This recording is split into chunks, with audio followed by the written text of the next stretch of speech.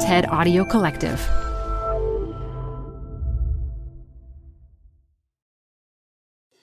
Tired of unnecessary payroll errors? Stop them in their tracks. With Paycom, employees do their own payroll. They're able to identify errors and fix them before submission, right in the app. Because no one can afford for payroll to be wrong. Not HR and payroll teams, not leaders, and definitely not employees. Shorted paychecks, timesheet corrections, unentered sick days, missing overtime hours, and expense mistakes are, well, unnecessary for everyone. Manage the process to make payday right with Paycom. Learn more at paycom.com/soundrise. That's paycom.com/soundrise. Hi, I'm Debbie Millman. Canva is great for designing visual content for work, no matter what industry or department you work in. Nail your next presentation with Canva Presentations. Start with a professionally designed template and use it as a springboard for your design. It's a serious time saver. Time to present but can't be there in person? Enter Canva Talking Presentations. Record yourself presenting and add your talking head to your slides so your audience can watch your perfected presentation anywhere, anytime. Start designing today at canva.com. Designed for work.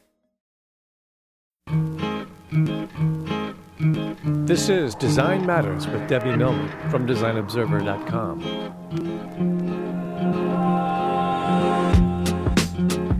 On this program, Debbie Millman talks with Dominique Browning about her career as a journalist, a Shelter magazine editor, and about how to slow down and appreciate what's in front of us. I look back and think, why was I doing two things at once? You know, we're such great multitaskers. We need to learn how to monotask. Here's Debbie Millman. In the past few years, a lot of Americans lost their jobs and have been struggling to reinvent themselves professionally. When the magazine House and Garden shut down in 2007, Dominique Browning lost her job as editor-in-chief. It was a shock, but it was also the beginning of another adventure in her remarkable career as a journalist, editor, and author.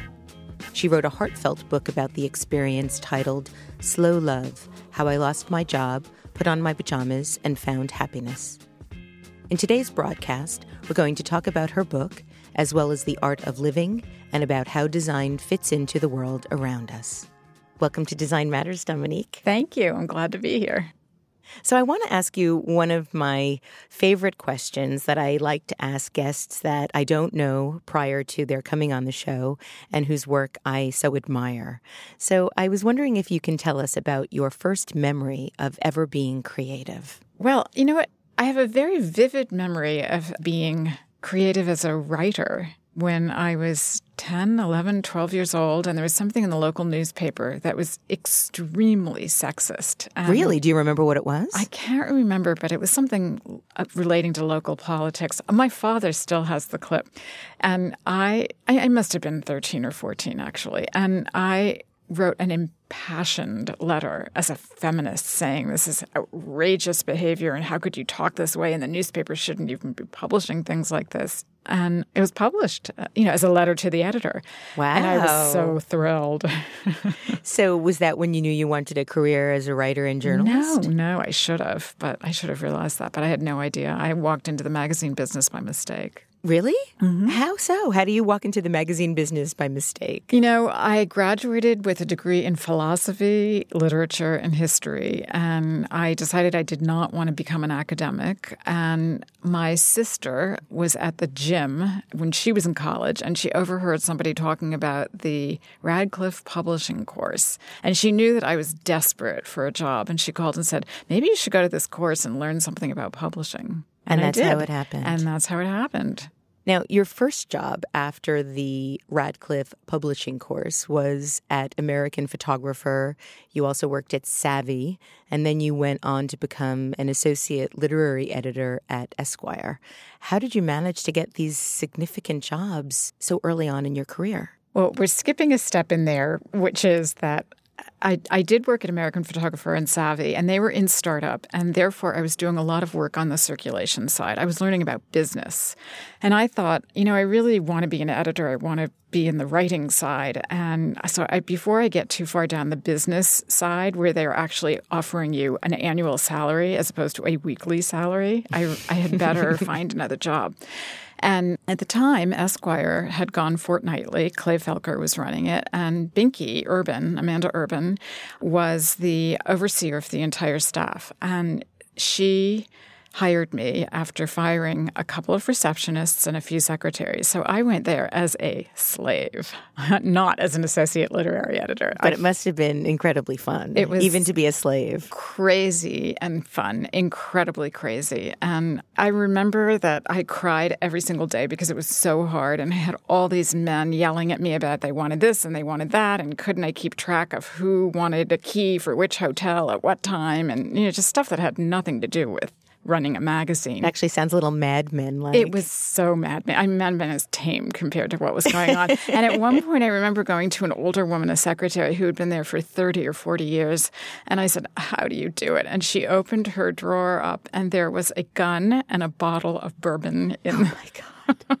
That's awesome. I thought, okay. Had she ever used the gun on the job? She may have brandished it. Who knows? That's fantastic. So you then went on to break the glass ceiling at Newsweek. What was that like? I mean, were people welcoming of you? Were they giving you a hard time about your cracking that ceiling? Both. Newsweek was an organization that had had very little change for many, many years, and people came in and worked their way from the bottom up. And I think there was some resentment that an outsider was walking in and moving up the ranks so quickly. And having a woman in such a position was really unusual in a news magazine. And then last but not least, I didn't come out of the so-called hard news organization. I came out of what now nobody thinks of as soft news, but what was soft news. And in those years, when I got there in the mid-'80s, it was controversial to do cover stories on things like family issues and psychology and things like that. People considered that to be demeaning to a news magazine, and media critics were writing about what's happening to the news magazine. Were they blaming it on you? Yeah, well, I was the one who was producing these covers, and it was outrageous because it was a complete lack of understanding of how serious and important a lot of these issues are to American families, as serious as what was going on in Washington. Anyway, that culture obviously has done a 180 in that time, but it was a difficult period. Newsweek seems to have made up for not changing for so many years just in the last 12 months, I guess. And it's a really interesting trend having the Daily Beast hooking up with Newsweek and with Huffington hooking up with AOL. And it seems to be just another iteration of the mergers and acquisitions of the late 80s and the 90s with Time Warner and so forth. And I wonder what the future of these mergers has in store for us as the readers of the news. It's very hard to know what to trust anymore. Yeah, that's true, because people don't know where the revenue streams are going to be, so they're kind of throwing everything out to see what sticks and what happens. And this paywall at the Times is the next thing that's going to hit us. Yes, I got that note yesterday from them. Well, it is an interesting time to have switched roles and to have gone from being an editor to being a writer, because I'm shocked at how much work people want for free. And that's part of the ruination of what's happening. If you want good content, you have to pay for it. And we have to be willing to support organizations like The Times. But The Times, on the flip side, has to price itself properly. If you're buying The Times online, you're not paying for paper, you're not paying for printing, you're not paying for delivery. It should be a fraction of the cost, but it's not. No. So all of that is still sorting its way out. But what happens over and over again, and this is what happened with Huffington Post, it's the bloggers and the writers who are paying for all of this. We're the ones who are not being paid to produce the content that is being sold for a fortune. So where's the money going? Well, we know the answer to that. So in 1985, you were appointed editor-in-chief of House and Garden, which had gone away for a while after being rebranded HG. What was it like to become the editor-in-chief of this iconic magazine? Well, part of it was incredibly exciting because it was iconic. That was also the challenge because I had to figure out how to make something that still had some of its DNA as an institution, an American institution that our grandmothers read, but that was modern and for today's reader. So that was really challenging and really interesting. And it was a lot of fun. It was sort of a high wire act because, of course, everybody had an opinion about what House and Garden should be and how it should be done. Were you as involved in homemaking and gardening prior to becoming editor of the magazine? Yeah. And I read all the so-called shelter magazines as my escapist literature. And I actually, because of that, had a really deep knowledge of, 15 years worth of all of the competition. But I never thought I would work in that category. That was one of these weird things life throws your way. So it wasn't something that you were seeking. Did you question whether or not it was something that you should do when you were offered the position? Yeah, definitely, because, I'd been at Newsweek, I'd been at Texas Monthly, I'd been at general interest magazines. So I wanted to feel that I could make House and Garden more general interest and cover lots of things that were tangentially related to homes, but not necessarily about design. So I did think about that. However, there are not very many times in the magazine business when somebody hands you a blank slate, a big check, and says, go and make a magazine, invent it. And that turned out to be an offer that was too good to refuse. Now, is it true that you were berated for not wearing fashionable enough clothes? Designer clothing, although the problem is that I'm drawn to designers who look like they're not designers. But yes, I had 6 publishers in 12 years, which was what happened to the magazine. It was a constant turmoil on the business side. And one of them, in her reach for what was wrong, started in about, she's not wearing enough designer clothing. And so I was called into the president's office, which was ridiculous and was quickly straightened out.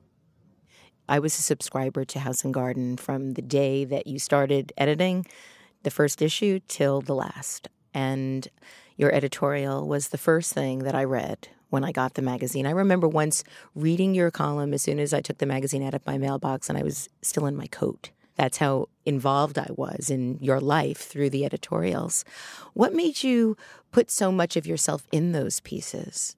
Well, the editorial was really a way of trying to tell readers that even though we were showing perfect rooms and perfect gardens, life is not perfect. And things happen, crazy things, bad things, sad things, wonderful things happen in those rooms. And that the point of all of this nesting and decorating is life and living as good a life as we possibly can. I also wanted to remind people about why this mattered, that design is not an airhead subject, that it's an important subject, and that making a house and making a garden is a pretty profound activity. So at least in the column, it was a way to speak directly to the readers about these issues. And did you feel that there was ever a time where you felt that the values you were trying to bring into the magazine of the sort of well-lived life were sort of flying in the face of some of the consumerism of some of the other magazines there? There was an internal tension. I thought of it as a tension more than anything else through the entire course of the magazine. And I think it's always been there. And I think it's also sort of part of American society. But I definitely felt it at House and Garden. All of us who can afford it like nice things. We want nice things. But we also don't want that to mean we're not good people. We're trying to be good too. And so I was always trying to reach for how do we add another dimension to this very materialistic effort of making a house and making a garden. There are a couple of excerpts of some of your editorials that I want to share with our listeners. One that I have in front of me, and then one that I have not been able to actually find a copy of, but I'm dying to talk to you about it because it's actually my number one favorite. But this one is from the editorial you titled The Well-Lived Life from June 2004. Sometimes I see something in a photograph that unexpectedly takes my breath away. the corner of a sunny conservatory filled with flowers, snow piled up outside against the window panes, the light dancing and glittering, or an armchair in front of the dying embers, a large round table nearby, gleaming with fresh wax, piled high with books, whiskeys, flowers, candles. It isn't just the things in the picture. It isn't about buying. Many of us have enough, more than enough stuff. There is always the restless questioning. Is it the right stuff? But that's only because we're looking for something else. The pictures give us a clue to what we want. We imagine our own lives into the pictures. Part of the magic of decorating is the chance to reinvent the way we live. Part of the magic of photographs is that they give us a free trial. They stand still, welcome us in, give us a chance to try on a room, and leave as quickly as we want. It's poetry, Dominique. It's poetry in a shelter magazine. Thank you. So talk about how you figured out how you wanted to communicate these thoughts. Why so poignant? Why so imperfect and real and revealing? I think you revealed so much of your own heart in these pieces. Talk about why you wanted to do that. You know, I don't really know. I do know that when I started at House and Garden, a lot of my journalist friends were appalled. And they said, you're going where? To House and Garden? And literally, half the population does not read Shelter Mag. I mean, most men don't read Shelter magazines. So interestingly, when I made my rounds after the magazine folded, a lot of the guys running the industry had no idea what I'd been doing for the last 13 years. Anyway, I started the column as a way of saying to them, this is why I care about this subject, but that's as conscious as I was. I think what happened was that I discovered that I really loved writing, and the essay became my own personal creative outlet every month. And it also forced me to a discipline of finding what was underneath whatever we were doing in the issue. And in fact, it's the essay that inspired my blogging. So now I want to ask you about the effects of love on a stuffed animal. Oh, I do remember that one. I remember Alex coming in with his school project. Alex, my older son, he must have been in first or second grade, and he had to do a science project, and it was his first science project ever. And I got home, I guess I was late enough that I couldn't really figure it out for him, and he sort of unveiled the project, which was his tattered love object, his Froggy Woggy, which was literally in ribbons. It was so worn and old and washed. And the title of the display was The Effects of Love on a Stuffed Animal. It's genius. That story has stayed with me for all these years, and I've yet to be able to find a copy of the entire essay. You know what? I'm hoping you'll hook me up. Okay, so then abruptly in 2007, Condé Nast decides to close the magazine, citing it was no longer a viable business investment for the company. How was that possible? 950,000 readers wasn't enough? It wasn't the readers. The bigger your circulation is, the more you're charging advertisers. That's basically the rule of thumb. Condé Nast charges a premium for its advertising. So where a page in Elle Decor might cost $10,000 or $15,000, a page in House and Garden or Gourmet or Architectural Digest would cost $125,000. So you can see that it is a very big ask. In the middle of all of this, Condé Nast started, it already had Architectural Digest, they started Vogue Living, and they also started Domino. So they went into the shelter field even deeper with 4 titles asking for a lot of money from advertisers at a time when the economy was beginning to shrink. You add to that we had turmoil on the business side literally for 12 years. And it was just too shaky a situation when the economy began to tank. Now, you've written that the thing about running a magazine was that there was always too much to do, but that you liked being in control of your time and that you were always busy. Do you think that being so busy in your day job at House and Garden fueled some of the depression that you felt not being so busy after you left House and Garden? Oh, definitely. Having all of that fall away out of my life just meant that suddenly my day had no structure. There was no reason to get up. There was no meeting to go to. There was nothing to do. And after a lifetime of a habit of working, that was shocking. You wrote that without work, who was I?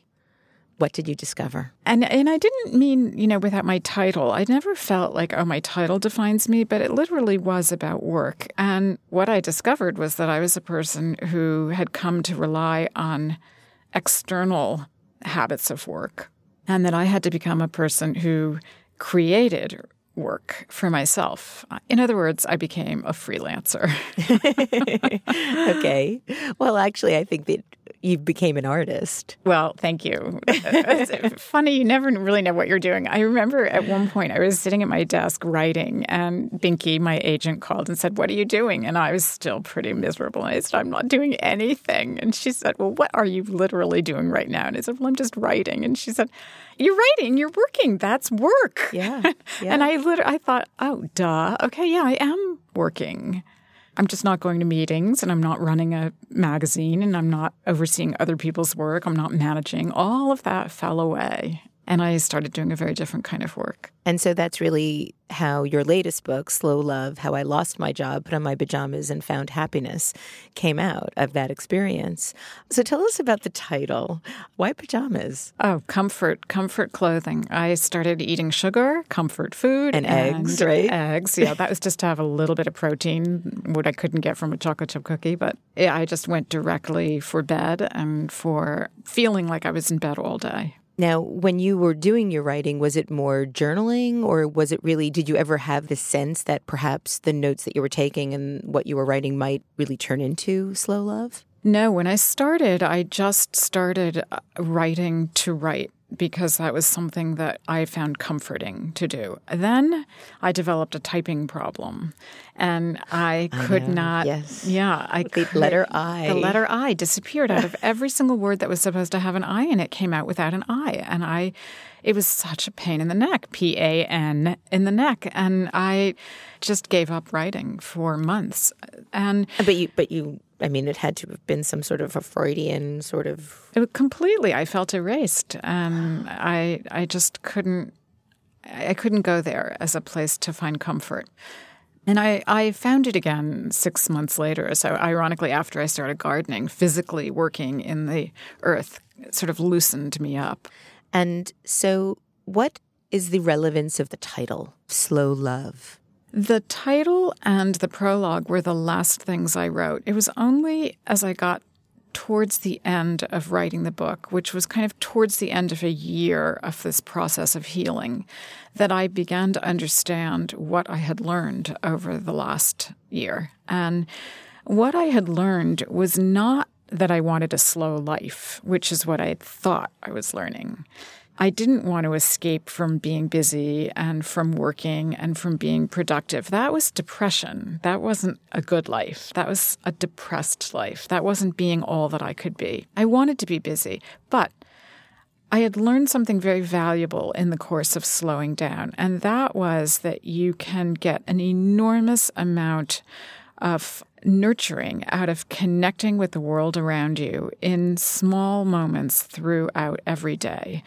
And I began to realize that even as my life was beginning to speed up again, I needed to carve out a few minutes of just meditative time for myself when I would just connect with something beautiful, interesting, troubling, whatever it was, but something every day that made me stop and think and just be very, very still.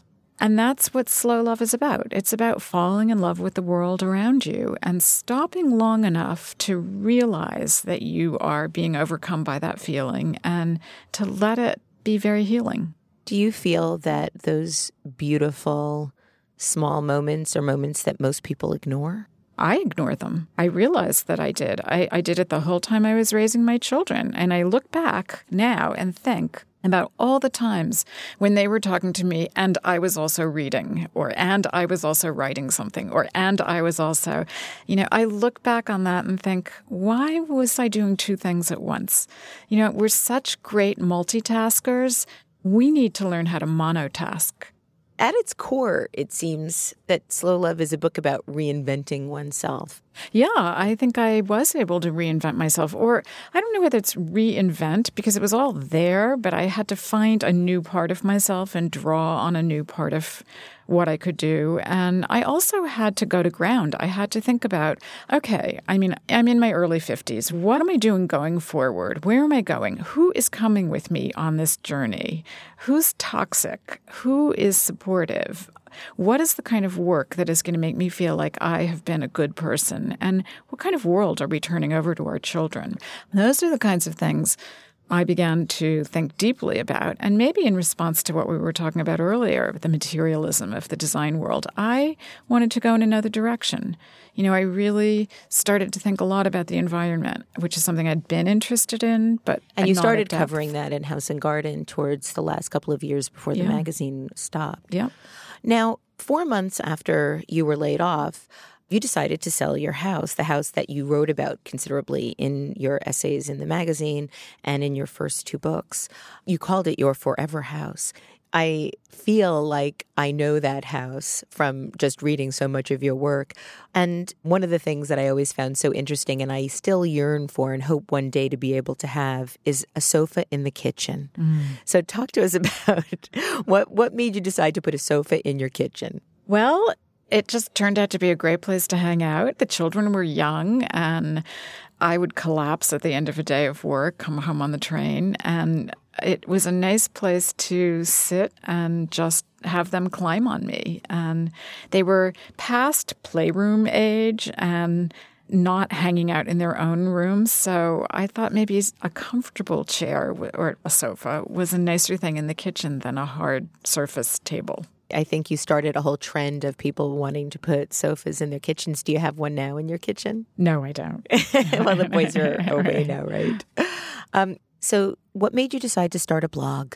I started the blog because after I finished the book, I missed writing. And I also finally understood what I was doing. It is a book about losing my job, and it is a book about recovering and healing and moving out of a depression. And it is a book about losing love and children growing up and leaving home. It's a book about all of those things. But this final place where I end the book with this feeling of falling in love with the world and how that just changed my mindset, that was the beginning of the blog, because I got to this idea of slow love, and then I thought, what does that mean?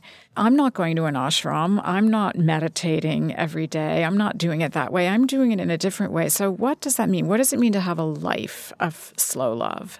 And that is why I started blogging, to explore that, to hear what other people had to say about it, and to start a conversation around then. All right, I have one last question. Very, very important. I want to talk to you about your hair. Oh. I read that your mother hates it. Your sister worries about it. Your agent thinks you're hiding behind it. A concerned friend suggests it undermines your professional credibility. But in the middle of your life, you are happy with it, which is saying a lot about anything happening to your 55-year-old body. This is your quote, not mine. Mm-hmm. So tell us about your hair and about being a 55-year-old woman. That's a very funny story because the New York Times called and said, will you write? We hear you. I guess somebody was a friend of somebody. We hear your hair has gotten really long and it's gray. Will you write about that for the style section? So I said, sure. And that led me to think about, well, why have I grown my hair apart from being incredibly lazy? Why have I done this? So I wrote this piece explaining why, and they published it. And even before it came out in the print section, just as soon as it was posted, the comments started pouring in, and they got over 1,000 comments. They finally had to just shut down the comment section because they couldn't post people there. So it really hit a nerve. And I think the nerve that it hit was with all of us who are sick and tired of following the so-called rules about how you are supposed to look and who just want to look the way we want to look. It's not a feminist thing. It's a personal style issue. I happen to like my gray hair. I happen not to think that I need to dye my hair. I'm really happy for my friends who dye their hair, but I didn't want to do it. I want long hair, at least for now. I'm just sick of this media idea, marketing idea, corporate idea about how we're supposed to look. And it turned out a lot of people were sick of it, and a lot of people just want to look the way they want to look. Well, I think you look gorgeous. Thank you. I'm so happy that you joined us here on Design Matters. Dominique, thank you so much for being here today. Thank you. You can keep up with all of Dominique Browning's fantastic writing on her blog, slowlovelife.com. I'd like to thank you for listening, and remember, we can talk about making a difference, we can make a difference, or we can do both. I'm Debbie Millman, and I look forward to talking with you again soon. Design Matters with Debbie Millman is recorded at the Masters in Branding Studio at the School of Visual Arts in New York City. It is produced by Curtis Fox Productions with technical assistance by Rainey Ortica and research by Jen Simon. The show is published exclusively by DesignObserver.com. You can subscribe to this free podcast in the iTunes Store.